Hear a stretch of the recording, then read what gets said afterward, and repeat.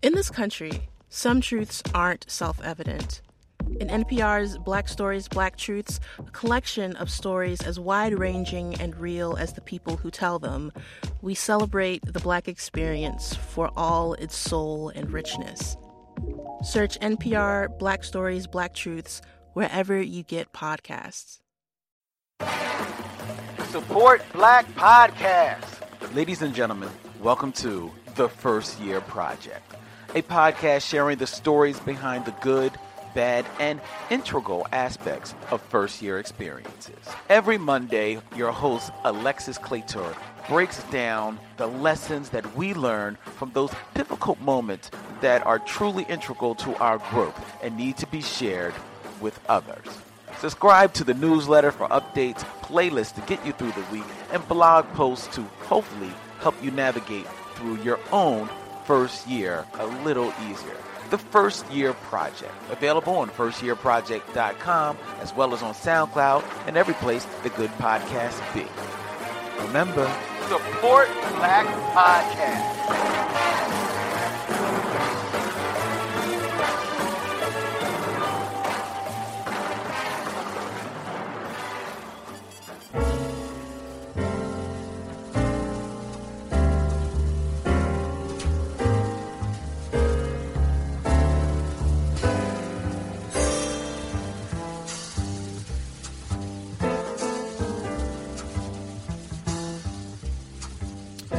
Hey, what's up, everybody? Welcome to the Micheaux Mission. 2 men, 1 podcast, every black film ever made. My name is Len, a.k.a. the Bat Tribble of Black Tribbles fame. And as always, I am joined by my partner. Hey, this is Vincent Williams of It's All Soul, Wednesdays, 8 to 10 on G-Town Radio. Tonight, ladies and gentlemen, we are dipping once again into that treasure trove of black film, the 70s, for Welcome Home, Brother Charles. The last film in Afrofuturism April. And this film, the selection of Vincent Williams. Yes, indeed. For reasons that he will explain to you and me momentarily. That's right. But before we go there, we have to go to... and get to the meat of the issue.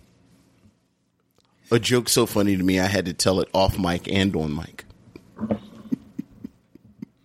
I just want to apologize to everyone who took the time to seek out this film and watch it. Here's my struggle. Sat down for our review. Here's my struggle. Like, I really do want to talk about this in a serious and critical way, and its position within the tradition and within African American film and connect it to Afrofuturism / black science fiction. Yes. But the inner 14-year-old also just wants to tell some dick jokes. So this is what I'll be grappling, dare I say, with throughout the episode. Well, we'll see how Vince does in this tete-a-tete that he has set up for himself tonight, ladies and gentlemen. But first, we have to dip into the feedback that we've gotten from everybody who emails us at micheauxmission@gmail.com and likes and follows us on Instagram and Twitter as well, including Dan Dinkins. What's up, Damer? Who has a response. And he apologizes that this may be long. But do not, all capitals, do not eliminate the feedback portion of the show.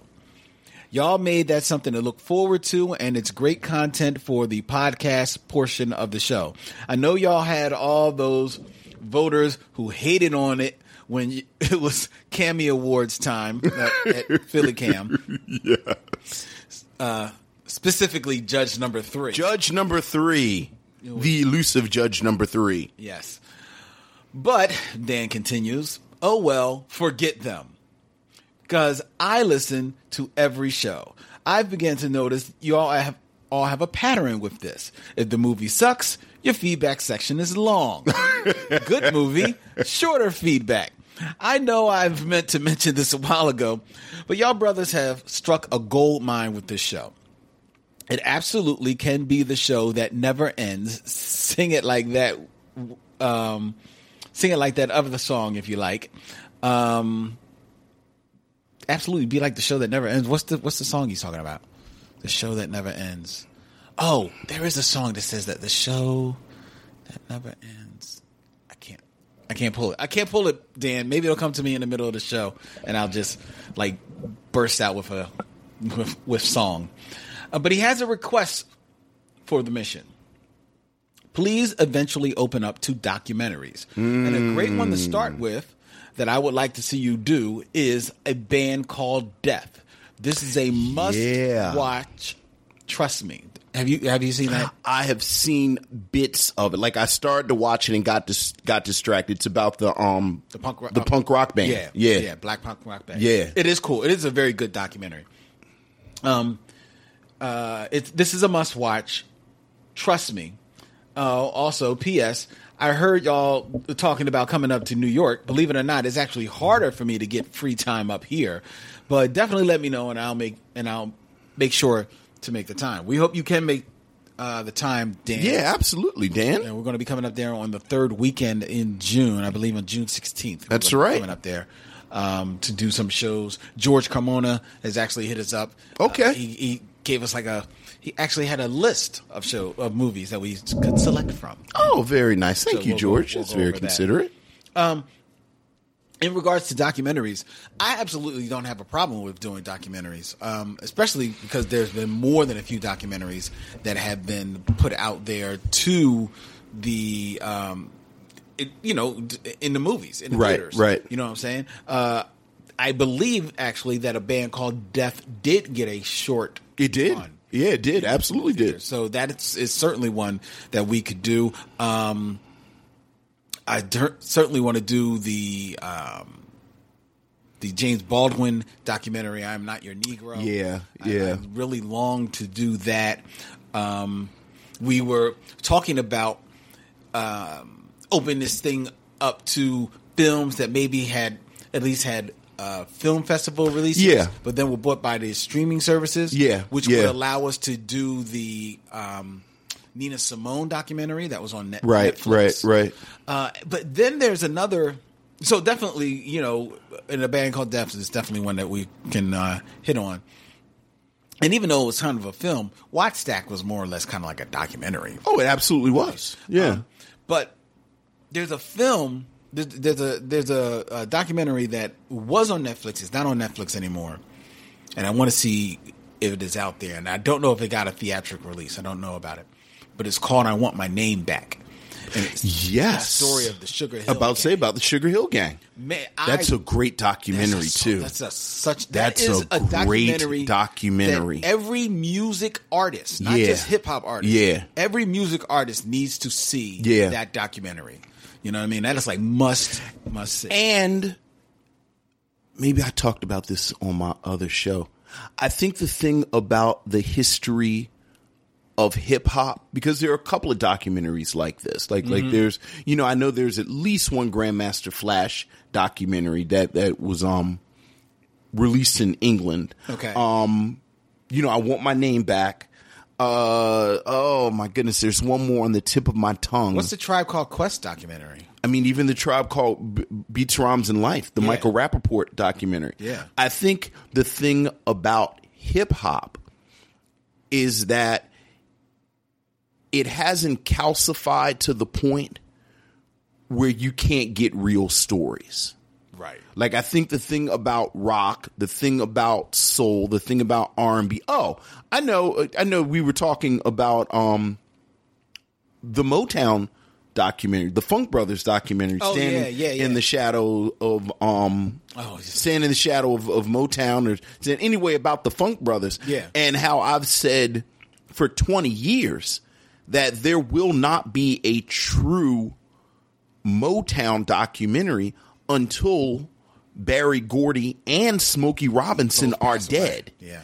Because it's just not going to happen. And I think there are so many examples of that whether you're talking about, again, soul, you're talking about rock, you're talking about, I mean, there's that wonderful, I don't know if you'd call it documentary, but the concert film of Aretha Franklin performing in San Francisco at the Fillmore. I didn't see that. Well, I know you didn't see it. No one saw it because they're fighting over the rights. Oh, really? Over the music rights, and it was about to be released, and then it got held up.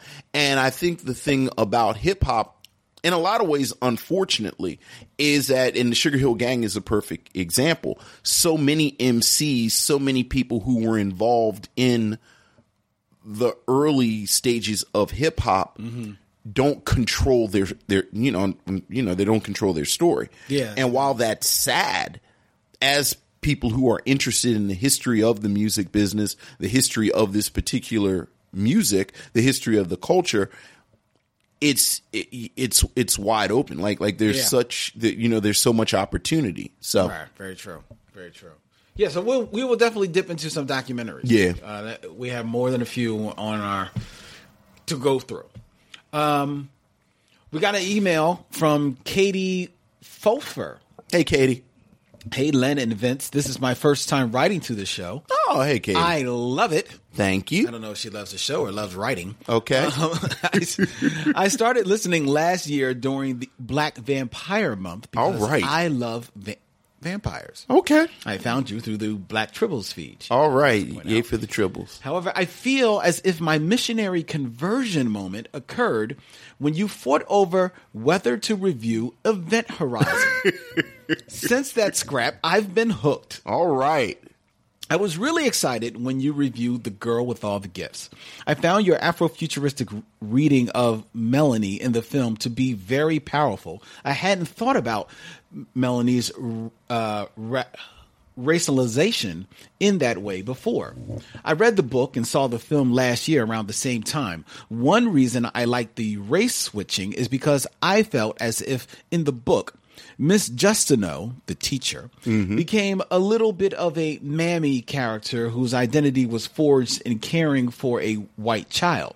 Perhaps this is unfair. Miss Justineau is a complex character in the book with a rich history that partially explains some of her attachment to Melanie. In any case, I think the movie sidestepped that problem by casting Melanie as a black child.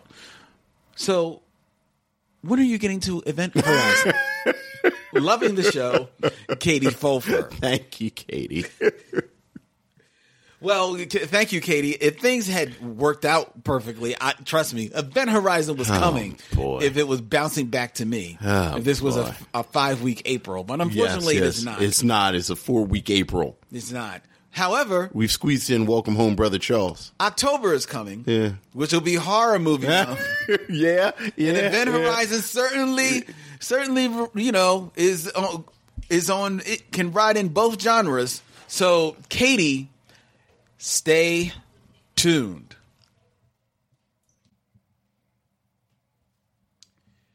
And going to our Facebook group, Christopher Goodnight. Hey, Chris. Who has a very interesting nickname. I don't know if you're aware of his nickname, Chris. I am not. Christopher Goodnight. His nickname is Saint Saucy. I like that. It's very fancy. It's very fancy, isn't it? Christopher Saint Saucy Goodnight. He put a link on our Facebook group from Shadow and Direct about The Incredibles. Yeah. About how The Incredibles director was Brad Bird. Yeah, this hurt a little bit. Yeah. I don't even really want to give this a signal boost, but yeah, go ahead. Well, The Incredibles director Brad Bird made a comment about why we've never seen Frozone's wife, Honey, in the franchise. And I thought it was kind of, it's a classic comedy trope. You can't do that when you don't have, look, it's the same issue that has been the issue in pop culture forever. If there is one representative of a particular demographic, then that representative's importance is magnified. Yes. If there were 4 black female characters in The Incredibles, then the running joke of Frozone's wife, that you never see her, right? You just hear her voice, right, like you said, fits very easily into that tradition of the off-camera wife and this, that, and the other. But because she's the only black woman in The Incredibles, so far, I mean, none of us have seen Incredibles 2. Right. So we don't know what'll happen. Right. I can completely understand why people would be sensitive. And Brad Bird's response was tone deaf and oblivious. And like I was talking to Chris about, like 2018, you can't do that. And like I'm sitting and like I'm sitting and like I'm sitting in like the Wakanda's throne room, locker room, and I'm praying that the queens don't tell me to leave The Incredibles alone. Well, during the discussion about including more people of color, Brad Bird addressed his creative decisions regarding Honey, Frozone's wife. She's funnier as a voice, he said, according to Heroic Hollywood. We actually went through all the trouble of designing the character, and the design appears in the movie, but not as Frozone's wife. We had used her design, and she is a hero, but there's not a lot of screen time, though. So that's what he had to say about that. Right, but he's completely oblivious to the implications of what he's saying about a black woman's presence is only good when it's just her voice. And her voice is right there at stereotypical. You think it's a stereotypical voice? It's right there. I don't think it's a stereotypical voice. It's a little sassy. She's voiced by Kimberly Ader Clark. I don't find her. It's a little sassy. It's right there. It's got a little sass to it. It's a little sass. But it sounds. It's the sass to me comes off as the typical sass that you hear in a sitcom wife, because Miss Incredible, she has a lot of sass in her voice when she's talking to her husband. I'm gonna say this. Like I said, I'm sitting. And I'm holding my cape that turns into the shield, and I have my vibranium spear, and I'm sitting on the bench. Isn't there an argument to be made about, especially in this animated world, especially with a director who we know more often than not, as far as we can tell from other interviews with him and his past work, is a very thoughtful director. Thoughtful doesn't mean inclusive or progressive. Isn't there an argument to be made that in his creative choices in regarding this character in the film, that he may be not seeing color and just seeing the comedic trope? Don't do that. Don't do that. Don't do that. Do what? Don't do what? Yeah. Whenever a white person says they don't see color, what they mean is all they see is white. Like, I ain't gonna stick with I'm not. But he's not. But you know that it's not all he's seeing is white, because you have Frozone. Yes, in Frozone, and I love Frozone, and we all love Frozone. I'm gonna just say this. And I hope it doesn't come to this, because I've been waiting to see The Incredibles for 10 years. If I got to choose a side between Brad Bird and black women, I'm going to sit my ass home and not go see The Incredibles. Like, I hope it doesn't rise to that. I'm not asking nobody else to do this. This is all I know. I know that black women have always say that when it comes to them, we don't stand with them. We don't, and like I said, I think this is something that has flown under the radar a little bit, and no one is really talking about this interview, but all the pieces are there for this. Well, this interview from Shadow and Act has 702 shares. Yeah. All the pieces are there for this to be a mess. because he about to say some rich white guy stuff. Like, I don't see color, and this is this. He didn't say that. No. But he's prom. Like, he's right there. Like, Brad Bird is like, if somebody presses Brad Bird, he about to do that rich white guy stuff and be indignant and talk about political correctness gone amok, and y'all are reading too much into things, and then it's gonna roll, and then I'm gonna say, damn. Well, I'm just saying. I want to beat this down. Like, he says that to him, in his estimation, she's funnier as a voice. That's because they went through. Wait a minute. Yeah, they went through the trouble, and even that phraseology. They were designing. That's what he said. He said we went through the trouble. I understand. I understand what he said. Understand, ladies and gentlemen, if y'all could see Vince's face right now, Lynn, because I'm looking at Lynn. Don't. It's going to punch me. I'm not going to punch you at all. I'm trying to come get you. Don't you plant your flag over there with Brad Bird. Don't do it. Don't do it, Lynn. Why? Because you're on the wrong side. You believe I'm on the wrong side? If it comes, I mean, we talk about representation on this show. Mm-hmm. We talk about the importance of it. I mean, we just.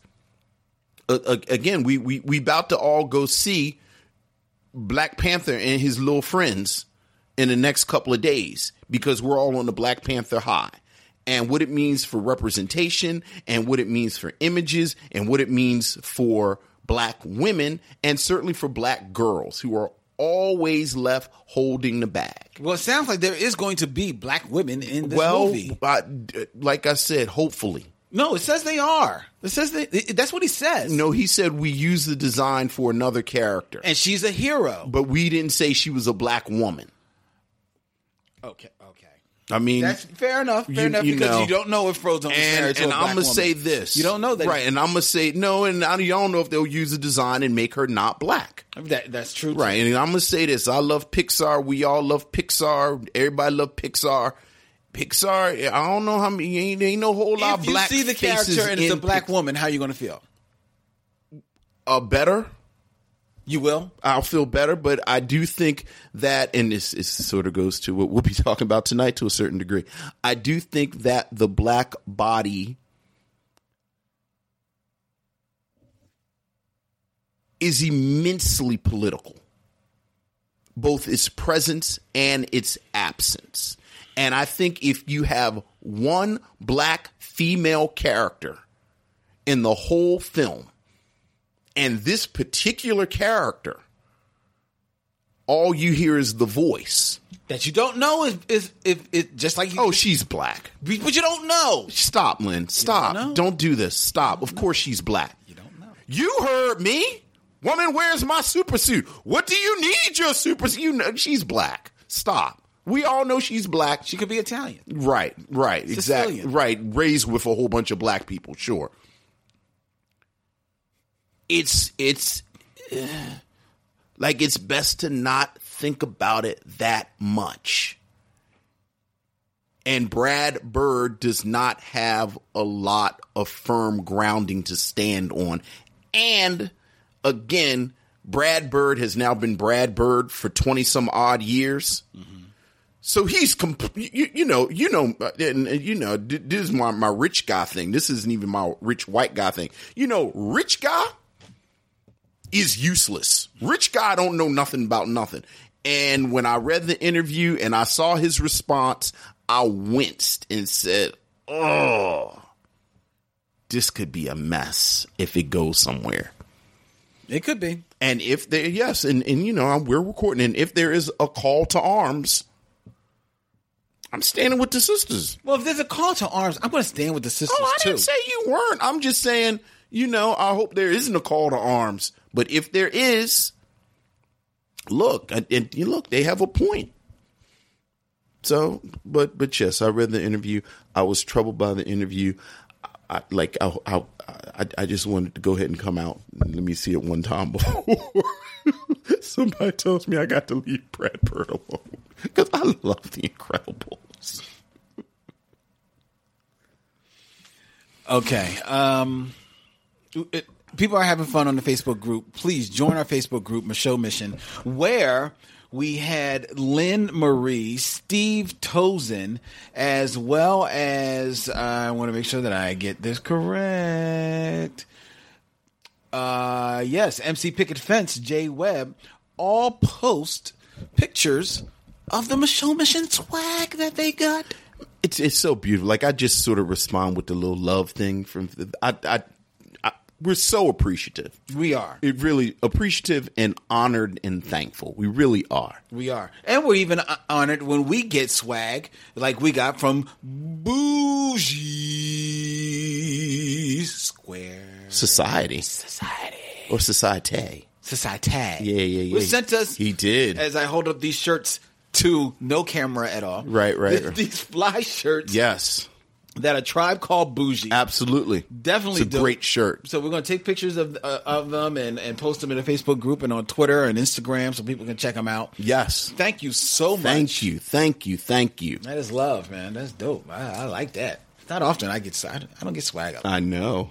You know, this is cool. Hey, in your time of doing the radio, have you gotten swag? You got swag before, right? I mean, yeah, just sort of, yeah, like CDs and little stuff. I actually have one of my favorite little things. I have a deck of cards from The Big Lebowski.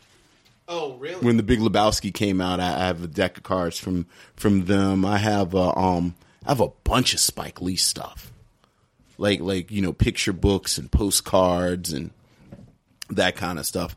And then just on the music side, just lots, But it's one thing to get stuff because you work for somebody, and it's another thing to get stuff with something that you created that people are, sort of invested in. Speaking of getting stuff, we were gifted by Dr. Joe Lex of WPPM LP 106.5 FM's Dr. Lex's Groove. He gave us this book, Black Magic, a pictorial history of black entertainers in America by Milton Meltzer and Langston Hughes. Wow. Isn't that dope? Is it really very dope? Big hardback book which has pictures dating back to the turn of the century. Wow. Of some of the greatest black entertainers and this book's got some age on it because this is a used copy. This is beautiful. But so I've got to say that this probably has the black entertainers of I guess probably the last 70 years because I think it's from the 70s. Thank you, Dr. Lex. Yeah, it is really, really cool, man. It's really dope. So thank you so much for that. It's a beautiful thing. We appreciate all of it. We really, really do. Really do. We really do. We're going to have to kind of like mine that book because, that's like a treasure trove of it really is. Information right there, man. That would be a good book to do, like maybe like a little deep dive on a binge lounge or something like that. Oh, yeah. Which apparently, according to everyone, we're very overdue. We are. We're overdue for a binge lounge. We've not done one Spock adjacent. Well, okay. Oh, that's right. We're supposed to do a monthly. Yeah. So I forgot. I'm like, well, Star Trek's not back on. Yeah. But yeah, I guess we are. Yeah. So we've not forgotten, folks. We have not. We've not forgotten. We have not forgotten. We actually have some plans coming up in May and June because we've got to set up that special account that we wanted to set up and do our special thing for those people on that special account that I'm just hinting at and not saying what it is because it's a surprise, and which means Vince is staring at me blankly because he totally forgot. Apparently, it's a surprise for me too. It's not. You just don't remember. But when I remind you of it, okay. It rhymes with Matreon. Right. Yes, you did. Yes. All right. Yes. I was at that meeting. I didn't sign in and then go get a chili dog. Okay. All right. Well, we stalled long enough. No. It is time for us to get into our review. Yeah, boy. Vince. That's right. And we're not just going to put the tip in. No. We going all the way. It's time for our review of Welcome Home, Brother Charles. The color of black, baby. It's a whole lot different than white.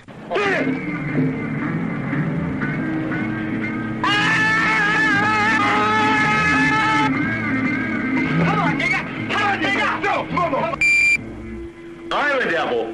He's the goddamn devil, man. What kind of giant is man? You let that devil sit all the goddamn lies on me. You let this devil and tell all them goddamn lies, man. Oh, go to hell. See what the mother? What damn lies? I'll do what you do. Take him out. Hey, baby. 10 and 3? Oh, man. Why you got to put me through all this? You know the going rate is 20 and 3. Okay, 20 and 3.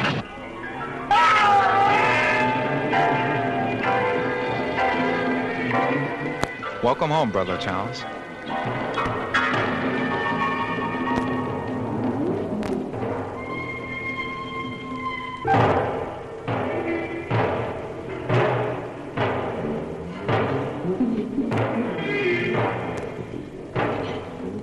You done the man's time.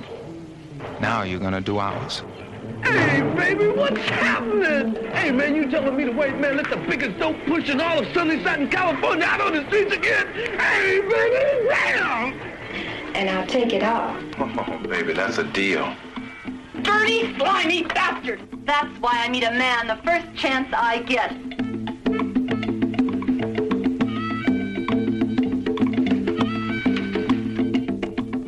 Welcome home, Brother Charles. A motion picture about the way it is and the way some people think it should be. That kind of hatred brings on mania. Look, I didn't come here to be called a maniac, Doctor. Now, a man damn near cuts my manhood off. Now, what am I supposed to do? Nothing? Tell him to come downstairs. Come down for a moment, dear, please. What's the matter, honey?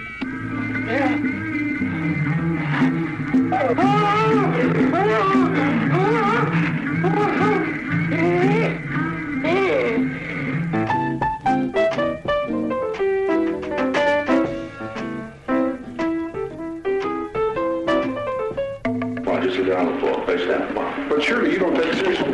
All right, hold it. Hey, hold it!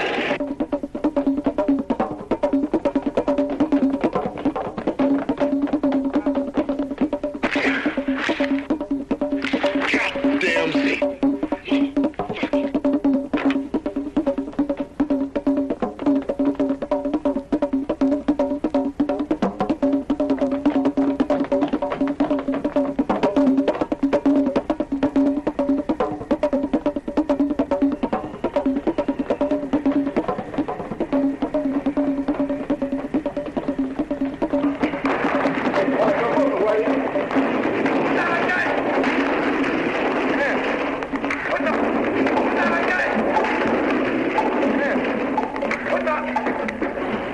I just want to talk. If I get back, I'll jump, hold it.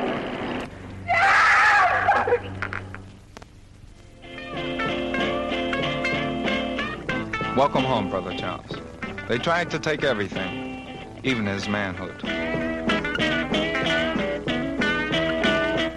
Welcome Home, Brother Charles, from 1975, written and directed by Jamal Fanaka, and starring Marlo Monte, Reith Gray, Stan Camber, and a cavalcade of Hollywood's F-list stars.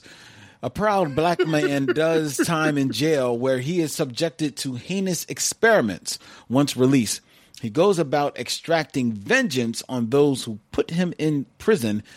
This both includes seducing their women and murdering them by a mysterious means. This movie that was brought to us by Vincent Williams is the last rung on our April month of Afrofuturism Yes. And Afrofuturistic black science fiction films. Yes. Welcome home, Brother Charles, a.k.a. Soul Vengeance. A.k.a. Soul Vengeance. What say thee of this film, Vincent? So just a little background on my relationship with Welcome Home, Brother Charles. Oh, you have a relationship with this I do. movie. I honestly, on first name basis? I'm very much on first name basis. Do you call it soul or brother? I call it welcome. So my crew, my boys, if you will, like I've known them pretty much, not even pretty much, my entire adult life. By the time I turned 18, like my close-knit group of friends, I had met all of them. Okay. So we basically grew up together. Like, you know, we went to school, we had our first serious girlfriends all at the same time, eventually, you know, got married, had kids, you know, really just came into manhood. And anyone who's of a certain age knows that as you get older, it's more difficult to find time to hang out. Very true. Just because, you know, people have schedules, you know, again, you have a spouse, you have kids, you have a job. So about maybe 15 years ago, we decided to carve out a weekend every year where we would all get together and just sort of hang out. Nice. Right. So, you know, we grill and drink and, you know, we went golfing once. We roasted a pig, just kind of get together and hang out. So one year, about 8-9 years ago, we said we were going to do a blaxploitation theme. Like, we're going to watch some blaxploitation stuff. And I hosted here in Philadelphia. And the real challenge was that, again, we've known each other since we were 17, 18.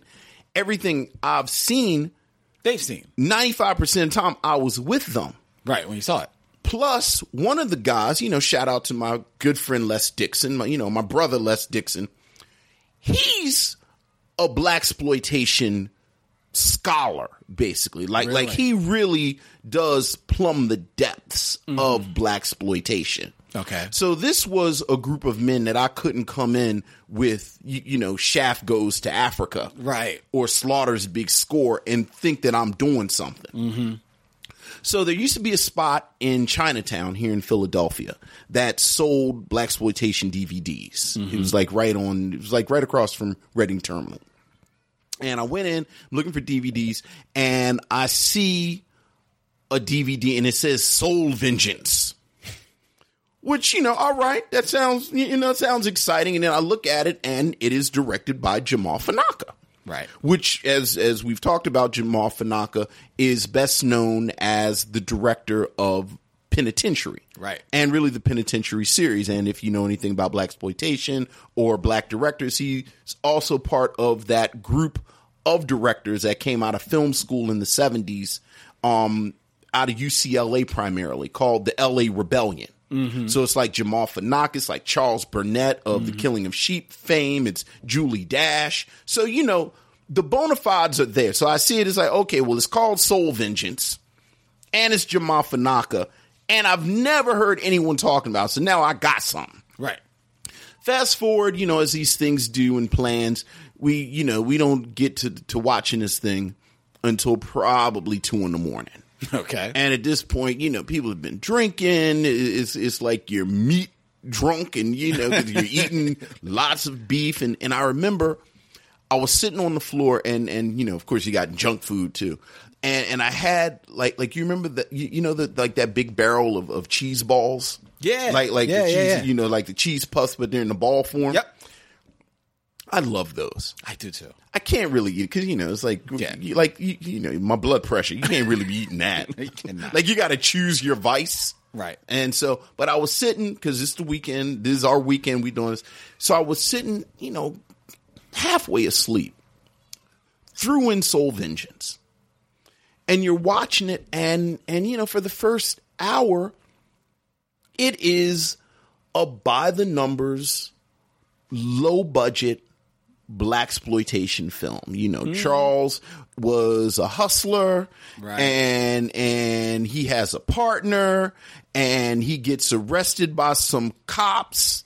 And, you know, one of the cops has some personal issues because his wife is cheating on him with a black man. So then, you know, I'm going to cut your Johnson off. And next black man I see. Right. And then Charles goes to jail.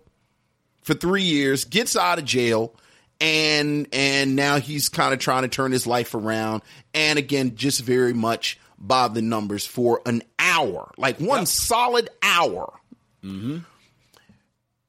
Then he figures out who this cop was. He sees the cop's wife, drops his pants, shows her his penis, and she falls into a trance. And I remember sitting and kind of chuckling. It's like, wow, it's almost like his dick hypnotized her. Boy, that's kind of funny. She brings in her husband. He goes into the bedroom where her husband is. And there are these extreme close-ups of his face and the corrupt policeman's face. Right. And the policeman is reacting as if he's choking to death. Right. And I distinctly remember, because, I think at this point, like maybe 2 or 3 of us were still awake. Mm-hmm. And it was like, it's like he's choking him. He's strangling him with his penis. Right. And we laughed, laughed. Film goes on. Because mind you, you don't see anything. You don't know what's... Again, extreme close-up. Right. And then the camera cuts away so you don't actually see. Goes to, I believe, the lawyer who was in his trial is next. The prosecutor. And then it drops the bomb. His penis is elongated. He can control it. It wraps around the guy's throat, and he chokes him to death. Oh, you chose the wrong verb. It coils. It coils around the man. Like a snake. Much like Black Moon. Like Black Snake Moan. And that was the moment that I became obsessed with this film.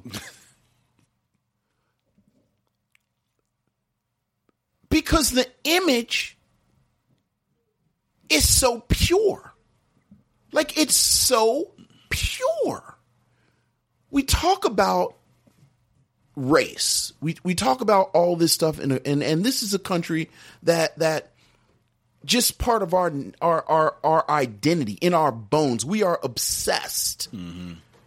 And by we, I mean white America. Right. Is obsessed with black penises. Yes. They're scared of them. They want them. They're fascinated by them. All the way back to slavery. We were talking about the lynching museum a few weeks ago. We don't talk about a lot of the men who were lynched were castrated. Yep. Birth of a Nation. All about rape and black men raping. And the original birth. The original Birth of a Nation. Rape. A couple of years ago, the governor of Maine talked about black men were coming into Maine and impregnating girls and this, that. And, I mean, we just saw a version of this a few weeks ago where our beloved president said that illegal immigrants are raping at unknown at the height of how we've been recording this, which is just factually incorrect. Yes. At this point in 75, we have all these films where these black filmmakers, these white filmmakers, everybody making this blaxploitation is capitalizing on this black sexuality. Yep. These black bucks and this, that, and the other. And for Jamal Fanaka to just cut through all of it and say, F it, let's just have a movie about a killer dick. Like, literally a killer dick. And it hypnotizes white women. As it is wont to do. And it murders corrupt white men. As it is also. And the audaciousness of it just spoke to me. Like it really was, again, just this kind of pure image that I had never seen before, and I've never seen since. And that's right. Once you start reading about it, you see, again, Jamal Fanaki's part of the LA Rebellion. Like, this is a guy who is thoughtful, who is he's this radical filmmaker, And you know, the funny thing is when you rewatch it, like I always say that Welcome Home, Brother Charles is a film that you have to see the first time so you can go back and watch it again. Because let's be very clear, part of the reason I talked about how I saw it the first time is because the only reason I sat through it is because I was basically too incapacitated to turn a channel and turn it off. Like I was half asleep and, you know, everything I just said. Because the first hour, there isn't a lot of inkling that this thing is going to turn left. No.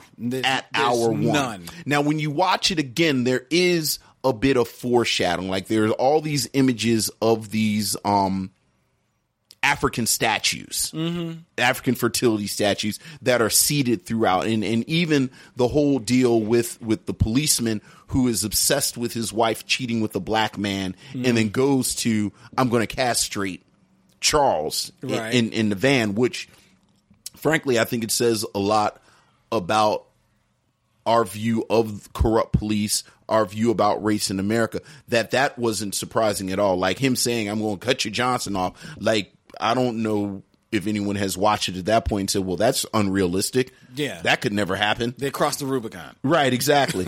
So, you know, I think this was a better film in Jamal Fanaka's head than what ended up on the screen. Mm-hmm. Like, I do think you have to do way too much work to get to the stuff, even to the point where the explanation is seated in there very deep to where, you know, I'm going to argue why this is science fiction. Yeah, I'm waiting. Well, you know what happened? Like, they actually explain what happens. When did they explain it? There's a scene where the policemen, before they arrest Charles, they have to disarm a nuclear bomb. Remember at the airport? Remember the suitcase?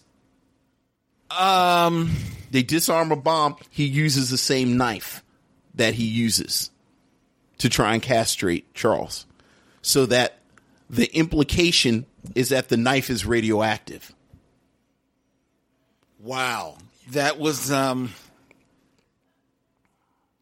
guess I got to say well done because that totally... No. It's not well done at all. Thank you. It took me, I don't know if I ever actually picked it up from watching it. Like, I actually read a paper on it. And someone said... Yeah, because I remember the nuclear bomb. Right. And you remember, like, why is this even in here? Yeah. Like, it's just, yeah. So... Because all of a sudden, the cop who, for all intents and purposes, was a cop. Yes. Was now the bomb expert. Hey, the 70s was wild. The 70s was wild.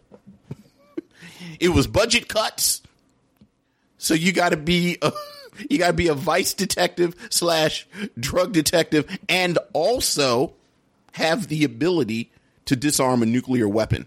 Yes. At any given moment. There's been layoffs, mass layoffs. Yeah. So, you know, I'll set it down there. I'll set it down. Whoa. Wait a minute. I'll set it down there and I'll let you pick it up, Lynn.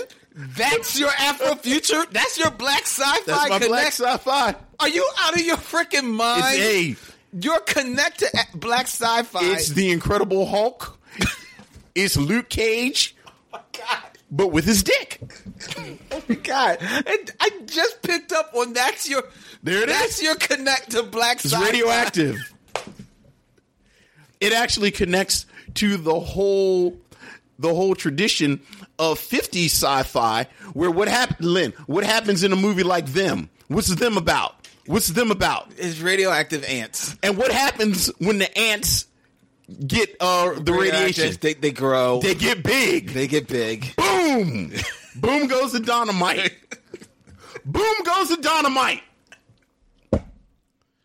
Attack of the 50-foot woman. How does she become 50 feet, Lynn? She gets radioactive. And she grows. And then she grows. Boom! So not only is it Afrofuturistic, but it is part of a long throbbing, veiny tradition in American science fiction. For truly, there was only one remaining part of the human anatomy that had not been explored through the science of nuclear fission. I can't believe that's that totally went over my head that would be your connect to black sci-fi.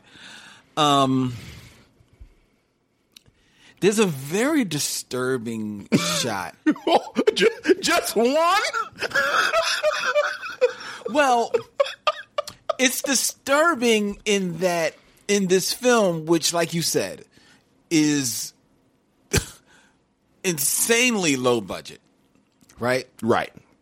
And thus, with its low budget, and despite Fanaka's pedigree or his educational background, very poorly done from the standpoint of filming, editing, acting, whatever that was that Jamal Fanaka was creating on his own that he used in this film and dared to call music. It's all very just it's badly done. But there is a scene in this film reminiscent of one of the most iconic scenes in film history from The Graduate, where Charles goes to one of his victims, and I believe this victim is the prosecutor. Stands before the prosecutor, and the prosecutor is looking at Charles as Charles begins to undo his pants. The camera flips, much like in The Graduate, when the camera flips to look at Dustin Hoffman through underneath the leg of Mrs. Robinson. Yes. The camera flips in Welcome Home, Brother Charles, to look at the prosecutor through the legs of Brother Charles. Yes. Whom, once his pants drop to the floor, we see the silhouette of his penis. Yes. Which we then see begin to grow. Yes. At which point we're like, dude's got, Right. well endowed. It's still growing. It's still growing. And growing. Yes. Cut to an overhead shot of said penis snaking along the ground. Yeah, oh yeah. To a paralyzed with fear prosecutor. In his defense, it's horrifying.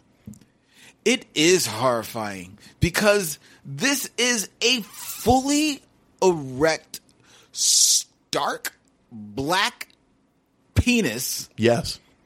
With its one eye of doom making its way to the prosecutor's throat.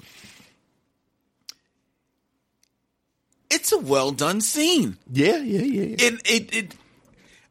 If I hadn't been just totally taken aback at what you said, the audacity. That not only is it this penis that is strangling people, but he is showing said penis. Yeah. Strangling this person in this rated R film. Yeah.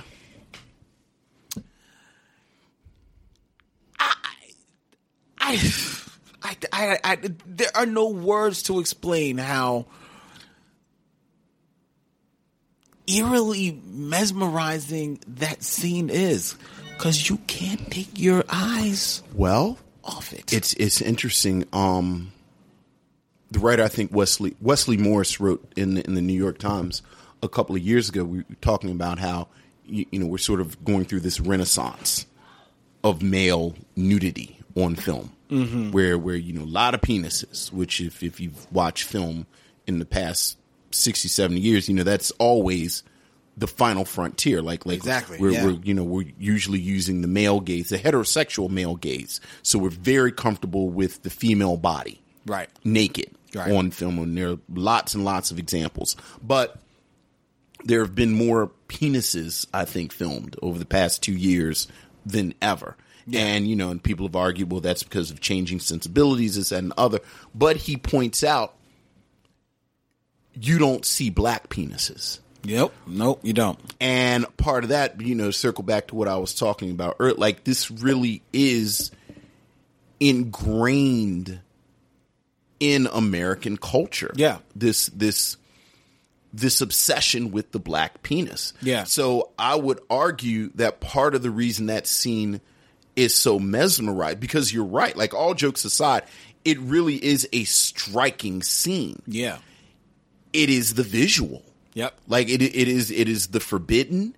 It is something that you don't see. You don't. It's the myth put on screen. It's the myth, because it's not only is it the black penis to be viewed, but it's all the history and stories, exactly, and legend of the black myth right there in front of you. And it is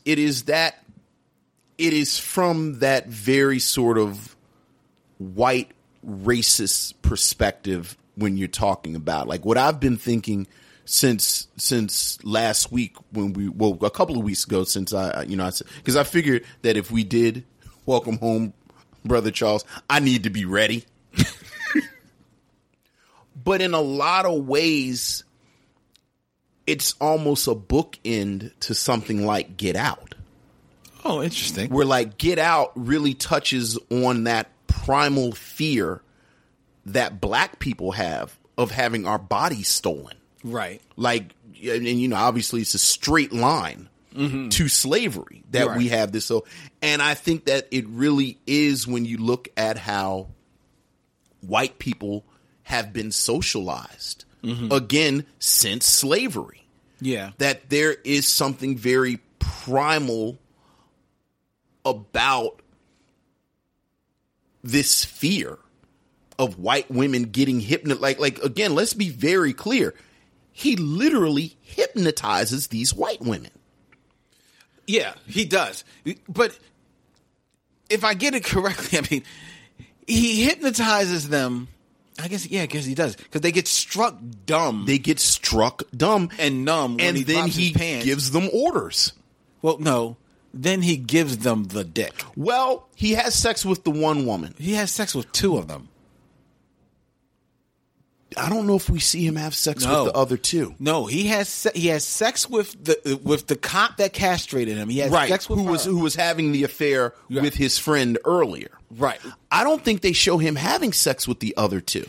Okay. They show him drop his pants. All right. They don't show him have sex with the older woman. Right. They don't show him. They show her. She's already in his thrall. When do they show him with the prosecutor's wife? They don't show.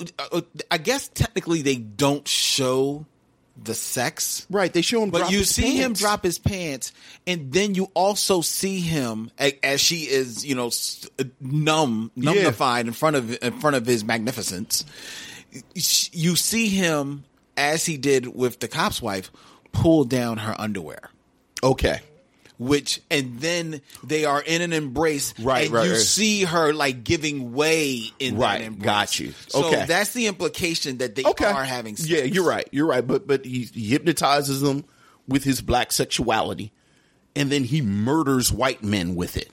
Yes, and again, the documentary evidence of this fear is forever. Yeah, like again, and all the way up to again our president talking about people getting raped, like all this rape talk whenever so that Get Out is primal, this primal black fear.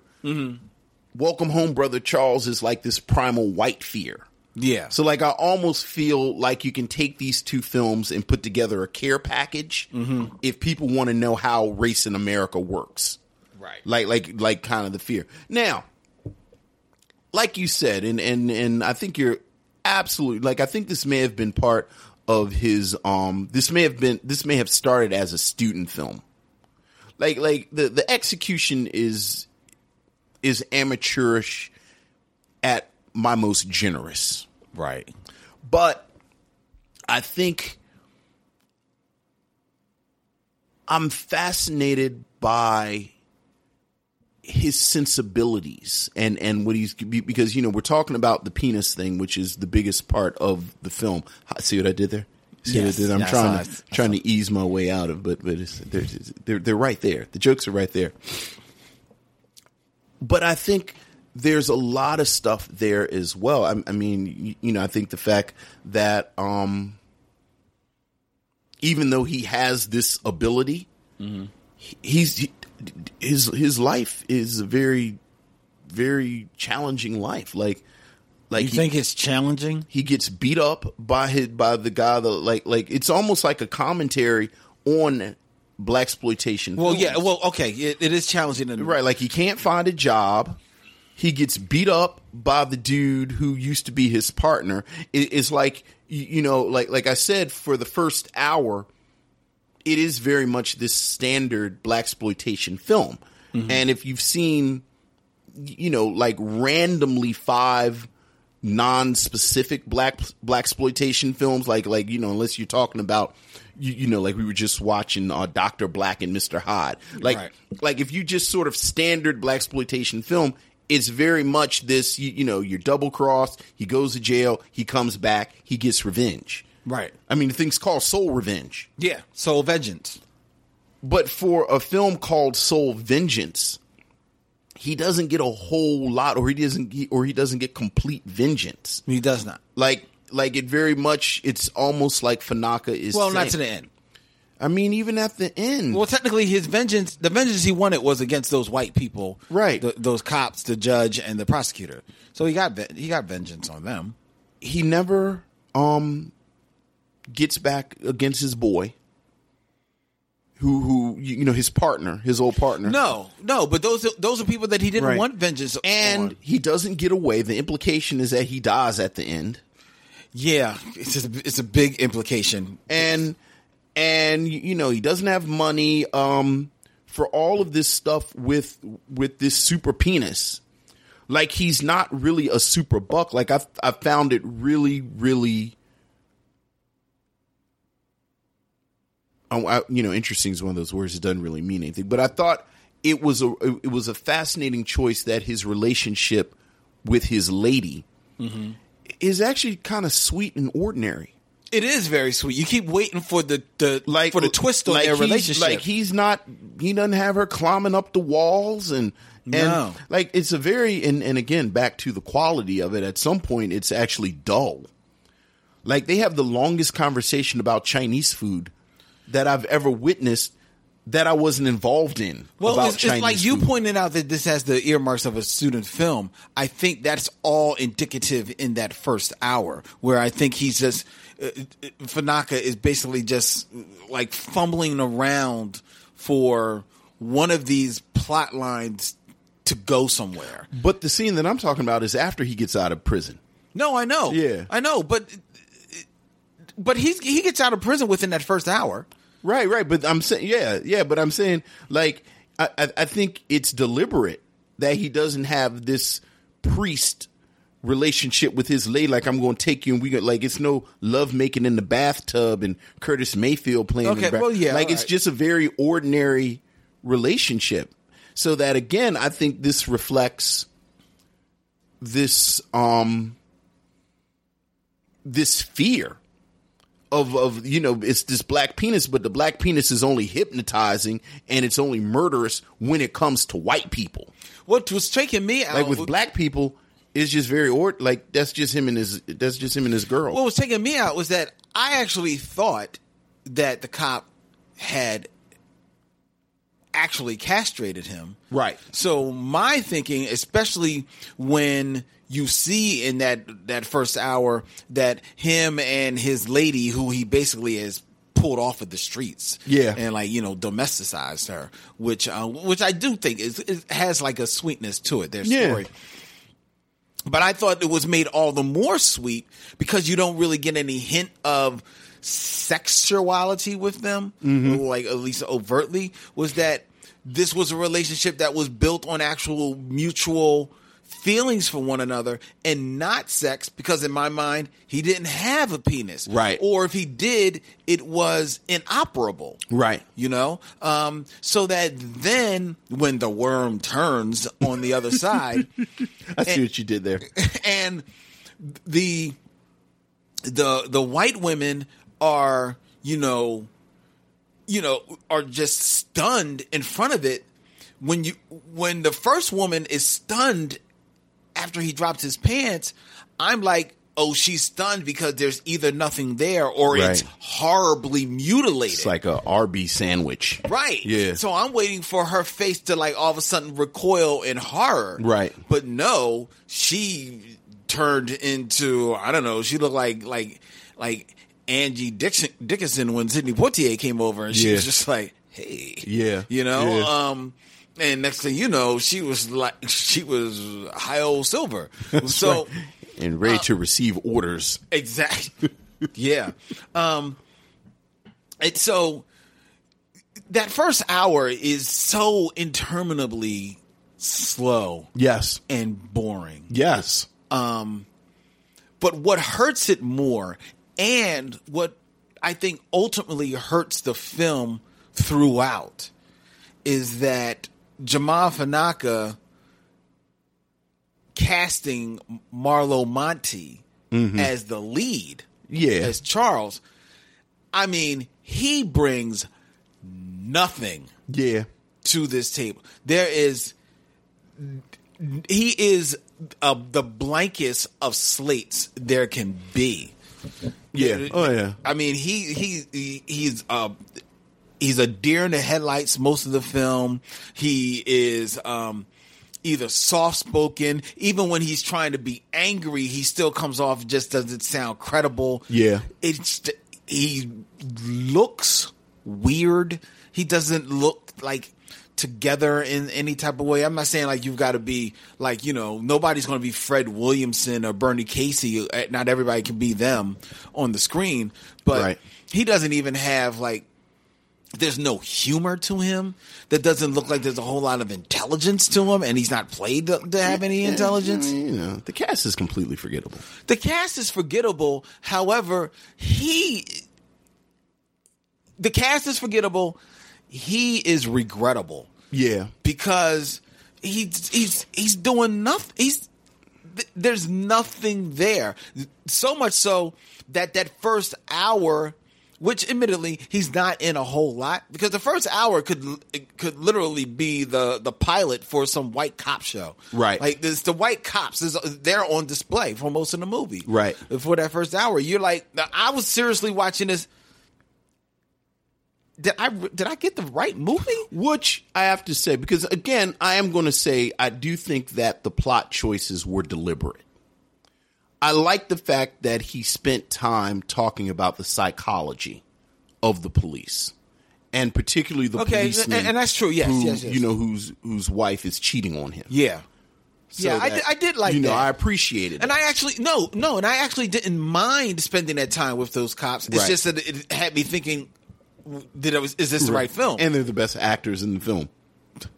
Yeah, that's the shame of it. Yeah. They are the best actors in the film.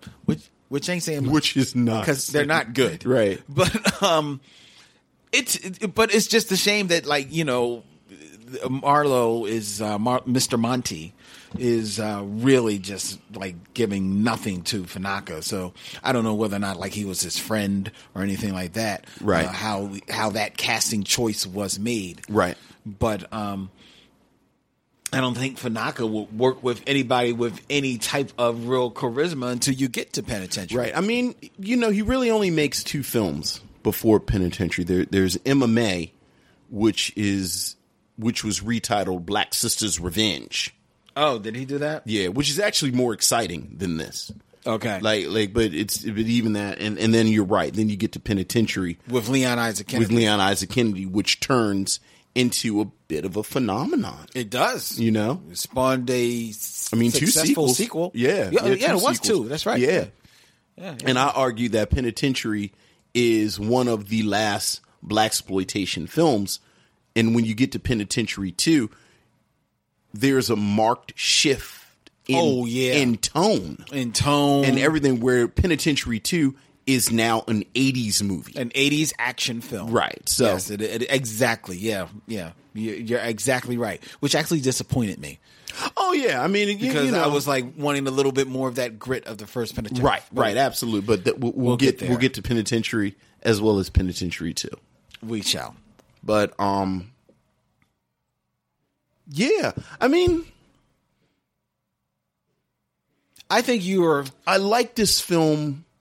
I like the concept of this film a lot. The idea of the film is very right. I love the cool. idea of this film a lot. And this is a film this is another film that I wouldn't mind somebody taking a crack at and remaking it. Yeah, because and then the other thing, I'm surprised it hasn't come up yet because I was waiting for you to say it. I grouped this with Get Out, but I think the other thing that I think this film is very much a response to Sweet Sweetback's Badass Song. How do you think it's a response to it? I think it's this examination of the mystique of black male sexuality. Mm-hmm. But where Van Peebles romanticizes it, so that by the end, Sweetback is this folk hero that, he gets away and the whole community rallies behind him and this, that, and the other. Fanaka has Charles almost at the opposite end of the spectrum where like I said, yes, he has this magic radioactive penis, but when you really kind of add up the pros and cons of it, he lives a very ordinary life with his lady.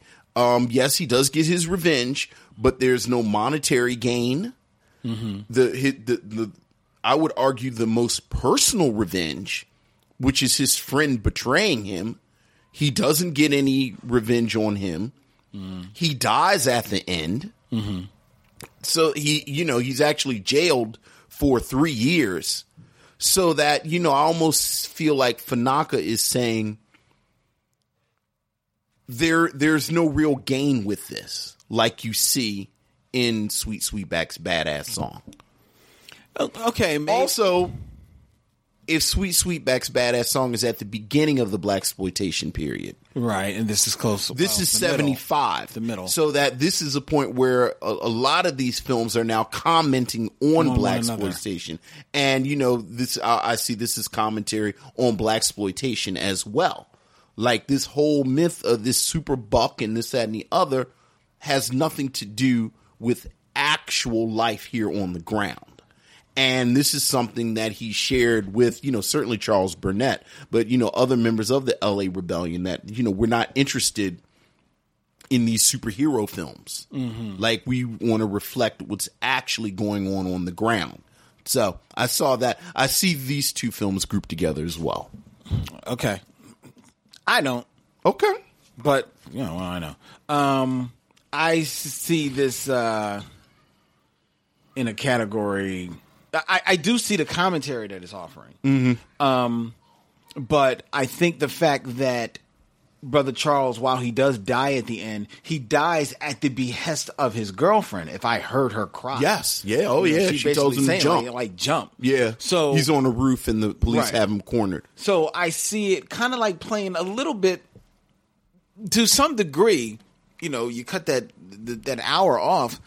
It's Sweetback maybe done a little bit better in that she wants him to kill himself because he will then become the folk hero. Right. He will become the myth, the legend that will live on. Oh, that's interesting. You know what I mean? Okay. Because that's how I saw that. Oh, that's an interesting read. You know what I mean? Yeah. And to me, that is actually probably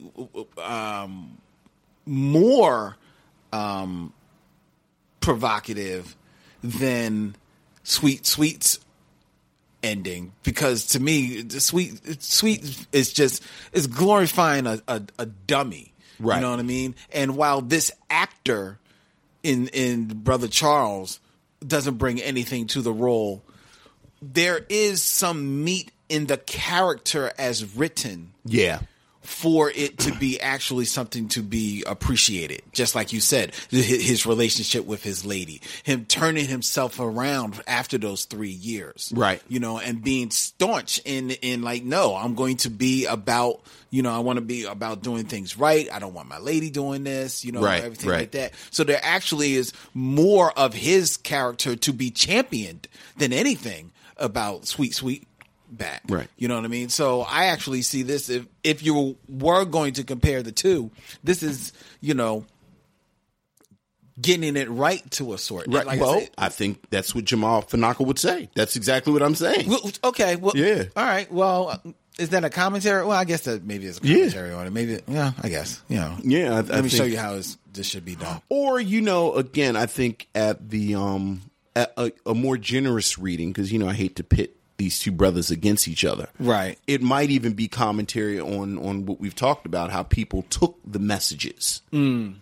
Sweetback's badass song and then turned it into the cartoons that were basically made between that and 75. Which is not hard to imagine, because the problem with Sweetback is that the story is a freaking cartoon. Right. And as bad as this one is, again, Welcome Home, Brother Charles, there is more of a narrative there. Right. And it's more grounded. Well, a lot more Believe grounded. it or not, even with the radioactive knife that, you know, lances the penis. Right. Right. Cause, you know, Dickzilla. You probably shouldn't Google Dickzilla. No. Probably take you somewhere that you don't necessarily want to be. So you don't want to do that. Yeah. So yeah, Welcome Home, Brother Charles. Is not. It's a black. I guess it's a black sci-fi movie. It's absolutely black science fiction. I don't know if I call it Afrofuturism. Is it black people? Is it in the black sci-fi doesn't necessarily mean that is it within an extraordinary context, commenting on or reflecting a black theme? Yeah. Then I think you have. I don't know if that makes it Afrofuturistic. It's black. I mean, you don't think there's a difference between black sci-fi and Afrofuturism? I think Afrofuturism is a type of black science fiction. I think Afrofuturism is a term that is very malleable, and none of us have actually agreed on what it actually is. Well, we agreed on what it ain't. And it ain't Welcome Home, Brother Charles. Look. I was about to say, I think it's science fiction. It's science fiction. You know, you pulling up them. It's a black 50-foot woman. You like that, right? You like that, right? Yeah. Okay. I give you that. Right. It's sci-fi. It's a black theme again. This American obsession with the black penis. Like this is not Will Smith and I, Robot. No, it's not. Like this is actually some black stuff. It is. So you know, it's it's interesting. Yeah, it's Mandingo. I mean, again, he just cuts to the chase. He does. Like he just cuts to the chase. Like all of this, you know, talking around it, and again, at this point in 75, it's reached this crescendo. Like you're talking about Mandingo. Like you can just go down the line. All these films where it's black men having sex with these white women, and the white women lose their minds, and the white men go crazy about it. So you know, yeah, Jamal Fanaka was like, well, I mean, you know, let's just go ahead and do it. Look.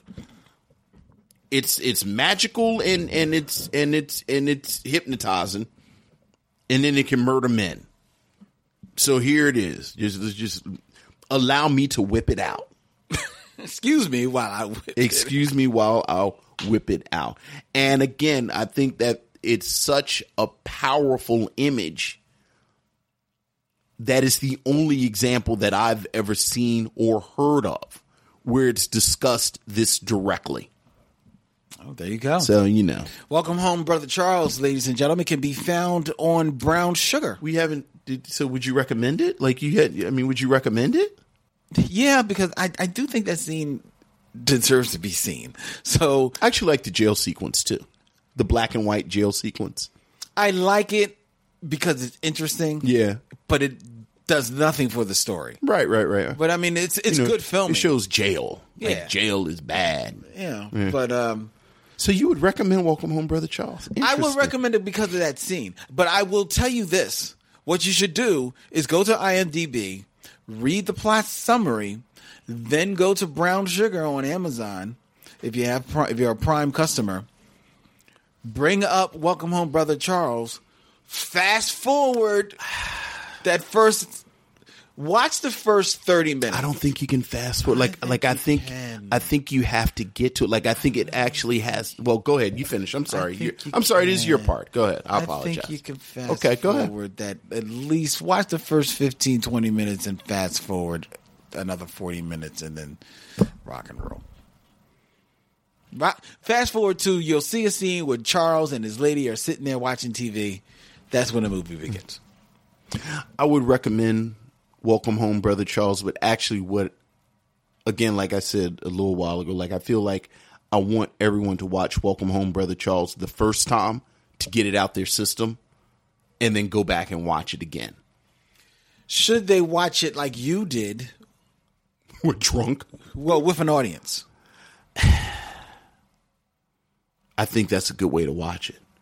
Because, again, the audacity of it. Like it is good to look at somebody and say, am I seeing what I think? Like, is this actually, because that scene that you're talking about is so powerful if you don't know that's what's about to happen. Right. That's true. And again, they've kind of set it up in the previous scenes. But because you've been trained to watch blaxploitation a certain way, you think that this is just another this is Dolomite saying, tell me where the house is. This is Shaft getting information from the gangster's girlfriend. This right. is, you've seen versions of this. But then again, like I said, for Fanaka to just strip it all the way to the purest image is amazing. And then, I think if you see it with somebody else, it's like, are you seeing this? So, yeah, fair enough. So yeah. So yes. So you were recommending. I do recommend it, and I almost wanted to say at the beginning, like this is a spoiler episode, but I think this is a film where it's almost too much to I really leaned on the brand last week when I said we were doing it. Like I hope that we've built up enough credibility that people just watched it. But it's like you almost have to spoil it so that people will sit through it. Yeah, you do. Yeah, you do, because otherwise they're gonna check out. Like, what? Why are we? Like you said, did I get the right movie? Like, what is this? So yeah, Welcome Home, Brother Charles. All right, like I said, ladies and gentlemen, it is streaming on Amazon Prime, their Brown Sugar channel, so go check that out. Yeah. Might be on YouTube too. Yeah, maybe. Yeah. I don't know. Can they show that on YouTube? I don't think they can. Well, I don't think they can show that on YouTube. But we got to get out of here next week. Yeah. We will be bringing you our review of Harlem Nights with Eddie Murphy, Richard Pryor, Red Fox, Della Reese, whole group of people. Really dope movie that we are going to be reviewing next week. All right. Please email us at MashowMission@gmail.com. Also, like and follow us on Instagram, Facebook, and Twitter at Mashow Mission or Mission Mashow. Either way, you'll find your way there. And check us out on Saturdays at 1 p.m. streaming live and direct in a very truncated version of the shows. I guess it won't be live, but it's streaming on WPPM LP 106.5 FM, People Powered Media here in Philadelphia and Camden on your FM dial and on phillycam.org. That's 1 p.m. every Saturday. As well as you can find the Mashow Mission on the Podglomerate Podcast Network. And this week, ladies and gentlemen, if you found this show on the Black Tribbles Podcast Network, like Katie, I regret to tell you that this is indeed the last week that the Michaud Mission will be part of that network. We are moving off of Black Tribbles. We are going to be writing into this, writing out there on our own, as well as on the Podglomerate Podcast Network. We've enjoyed our time on Black Tribbles, and we will, we're always going to be Tribbles. I'm, yes, of course, the Bat Tribble, and Vince is Jack Tribble. I am. So we will always, first and foremost, be Tribbles, and we'll still get some comic book talk and geeky stuff out there because it's what we do. But you'll have to either go to Podglomerate or just, subscribe to us. Subscribe to the show. That's the best way to find us. Please do. That's the best way to find us. That way you never have to worry about whether or not the show gets posted because it'll always be downloaded and refreshed for you every Wednesday. Okay? All right, we got to get out of here.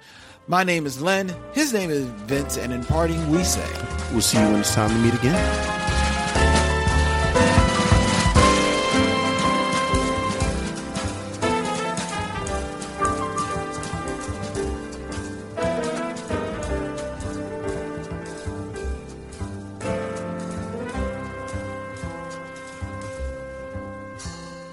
Now it's time to bid adieu. It's been a pleasure knowing you. I'll see you when it's time to meet again.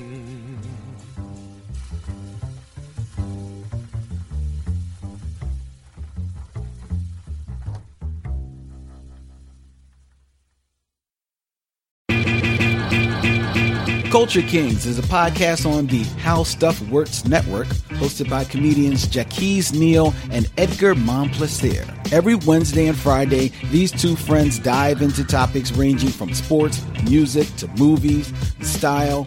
They wonder whether or not Donald Glover is a genius or a weirdo. They continuously decipher Kanye West's tweets and behavior. They also have recurring segments like Queen of the Week, The List, and Top Fives like Marvel movies and video games. Listen to Culture Kings and subscribe on Apple Podcasts or wherever you get your podcasts and find out the best way to eat a taco. Oh. What's the best way to eat a taco, Vince? With your hands? With your hands. Also with salsa on top of everything to hold the ingredients down. It's like a layer. It's the layer. Right. So that the lettuce doesn't fall off. Can't have falling lettuce. Support Black Podcasts. Ladies and gentlemen.